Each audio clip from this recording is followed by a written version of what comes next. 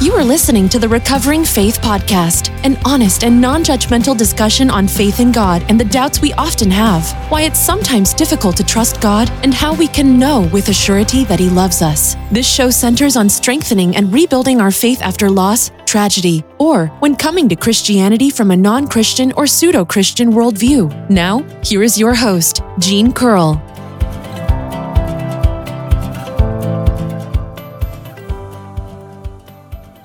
Hello, and welcome back to Recovering Faith Podcast. I am not sure what episode number this is or what episode number it should be. I have missed a couple of episodes recently. I've been extremely busy and I haven't been in the right frame of mind to put a podcast up. And I had decided that instead of just putting up something substandard that didn't really mean anything to me, that I would just wait until I had the time to devote to it, because the entire reason for starting this podcast in the first place is to help people with their faith journey, to help people who are struggling with faith or struggling to believe in God or to trust God. And putting up something that I just threw together doesn't seem to help in that regard. But today,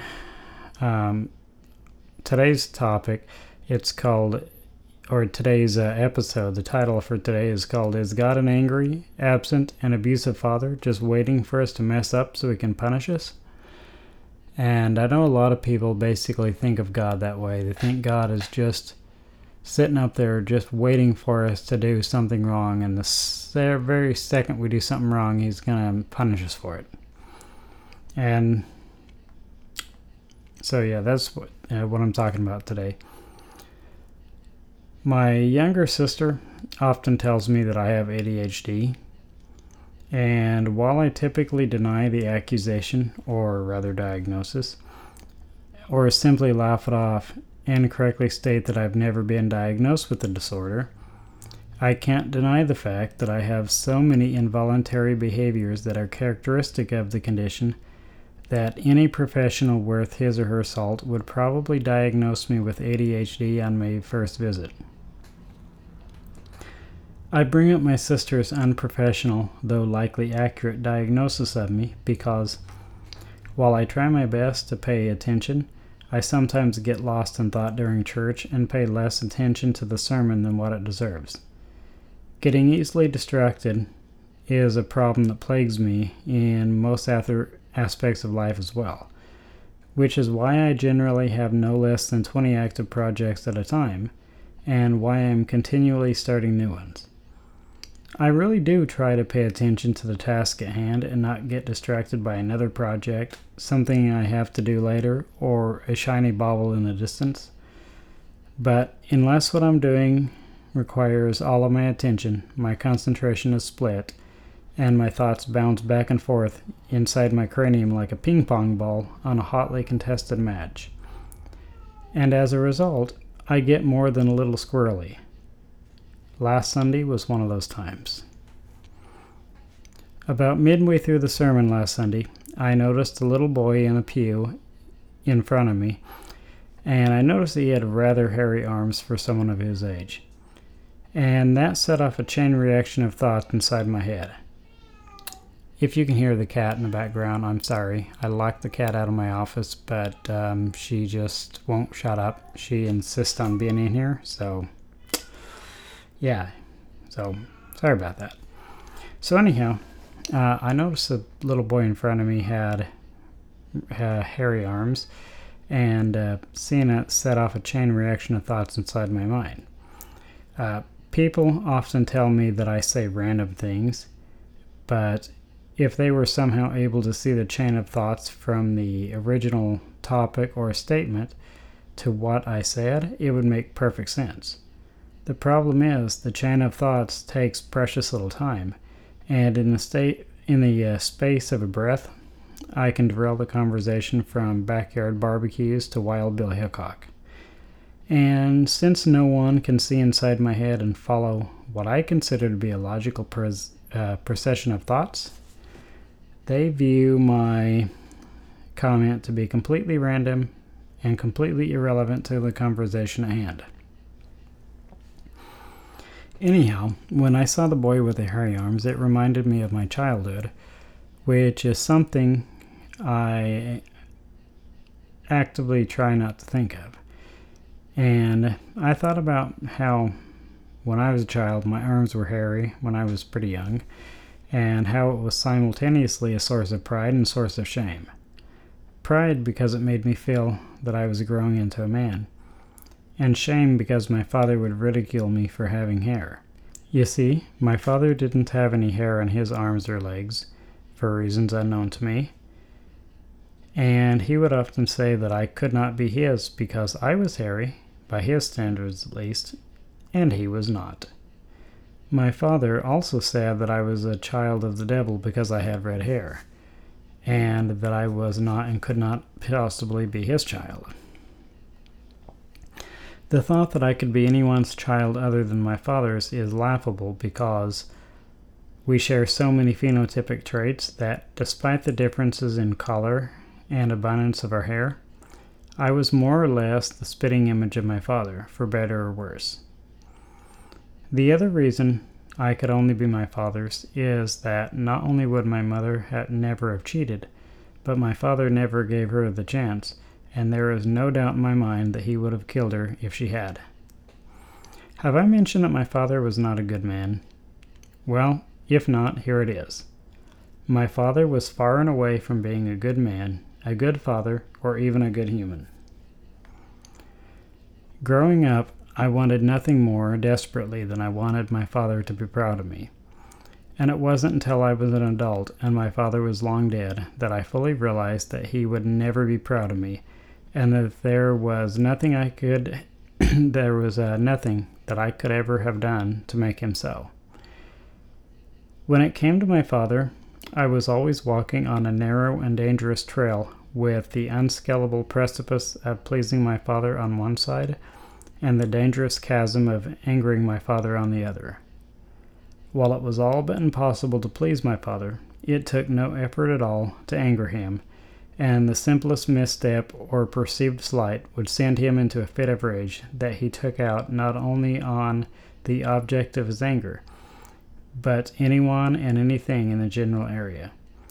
I can't count the number of times my father would fly off the handle and break nearly everything in the house, just to place the blame on everyone but himself.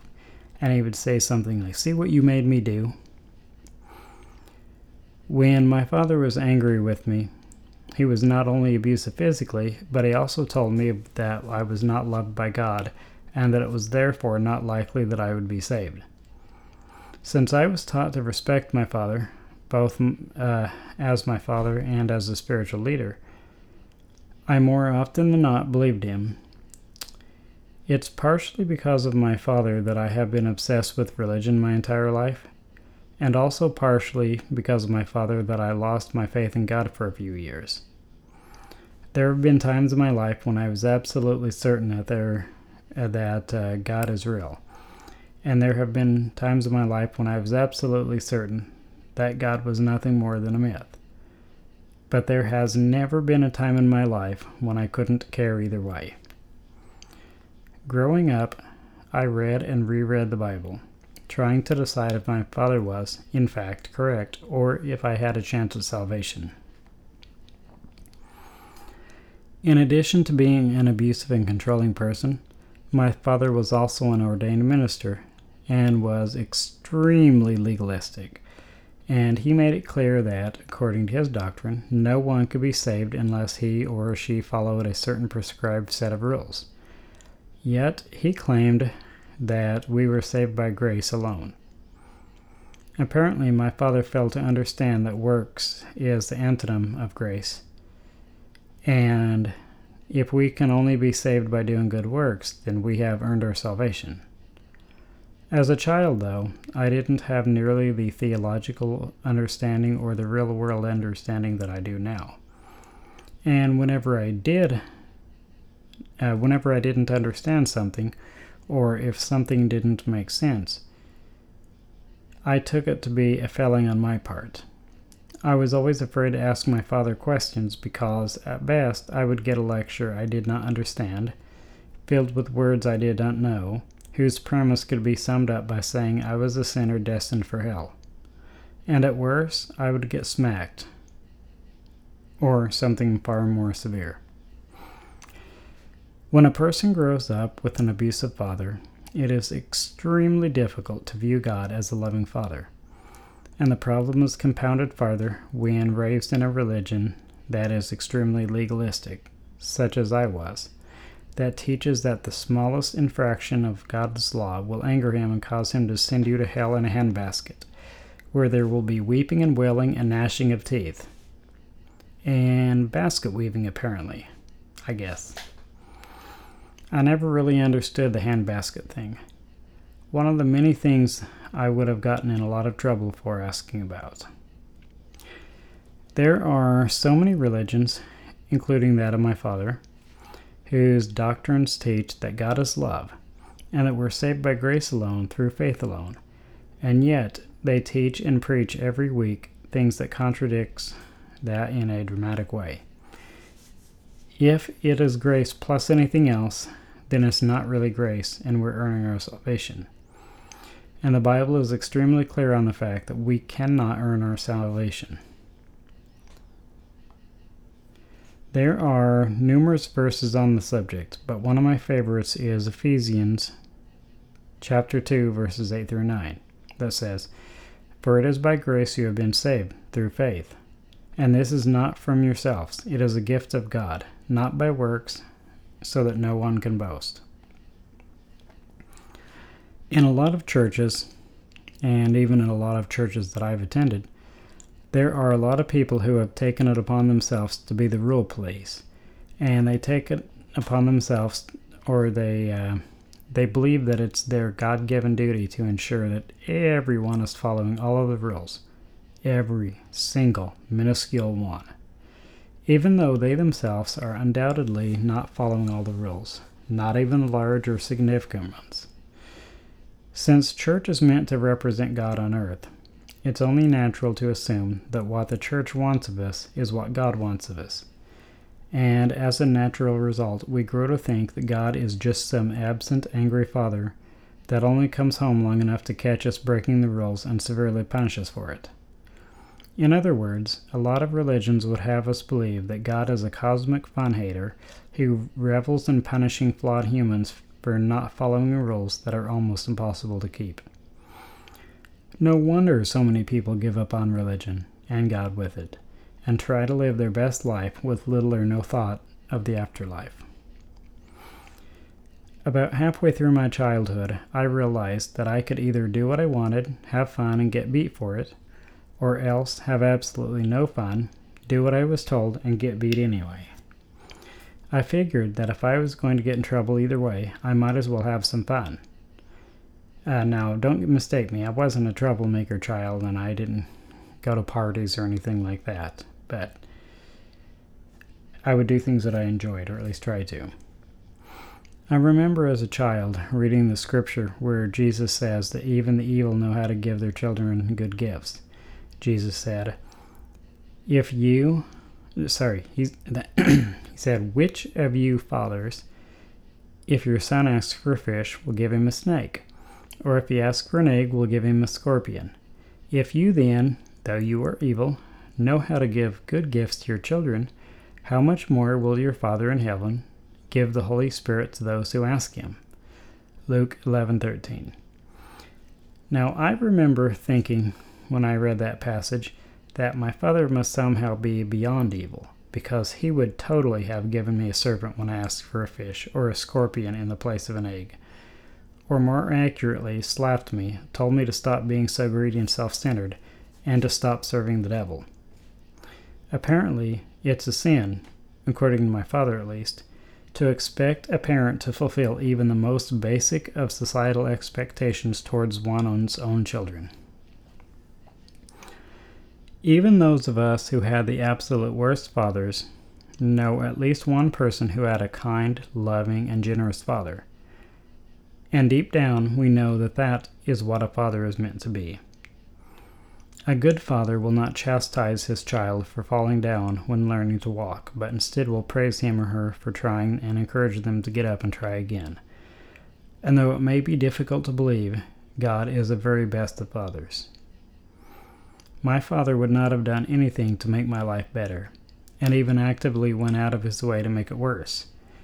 And it took me a long time to realize that my father was not a good representation of what a father was supposed to be, and certainly not a good representation of our Heavenly Father. But Jesus died for me, not because I deserve it somehow, but precisely because I didn't. It was not, and is not, my love toward God that saves me, but His love toward me. Romans 5:6-8 says, "You see, at just the right time, when we were still powerless, Christ died for the ungodly." Very rarely will anyone die for a righteous person, though for a good person someone might possibly dare to die. But God demonstrates His own love for us in this: while we are still sinners, Christ died for us. God is not happy when we mess up, just like good parents are not happy when their children make poor life choices. But He doesn't stop loving us when we mess up, and He wants us to try to do better. Instead of chastising us for failure, God praises us for trying and urges us to get up, brush off the dust, and try again. God is not an angry, abusive father. He's not some cosmic fun hater, and He's not just an angry judge waiting for us to mess up, but our loving Creator, who knows the most intimate details of our life and wants us all to succeed. And more importantly, He wants us to know how much He loves us, and He wants us to love Him in return. God loves you more than you can imagine, and more than you will ever know in this life.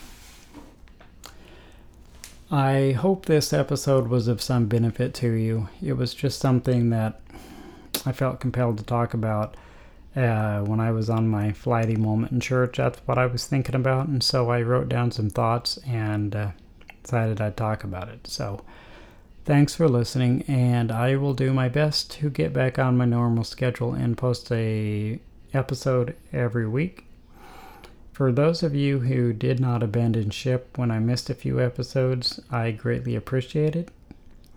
And if you know anyone who may benefit at all from this episode or any of the others, please share it with them. I'm not making any money at all on this podcast, not 1 cent. I am simply doing it because I think that it's what God wants me to do, to help a specific group of people either come to Him or come back to Him. So again, thanks for watching, or not watching, thanks for listening, and I hope that the rest of 2020 is good for you, and I hope you tune in for the next episode. God bless. Thanks for listening to the Recovering Faith Podcast. Please rate and review this show and share it with your friends and family. You are loved.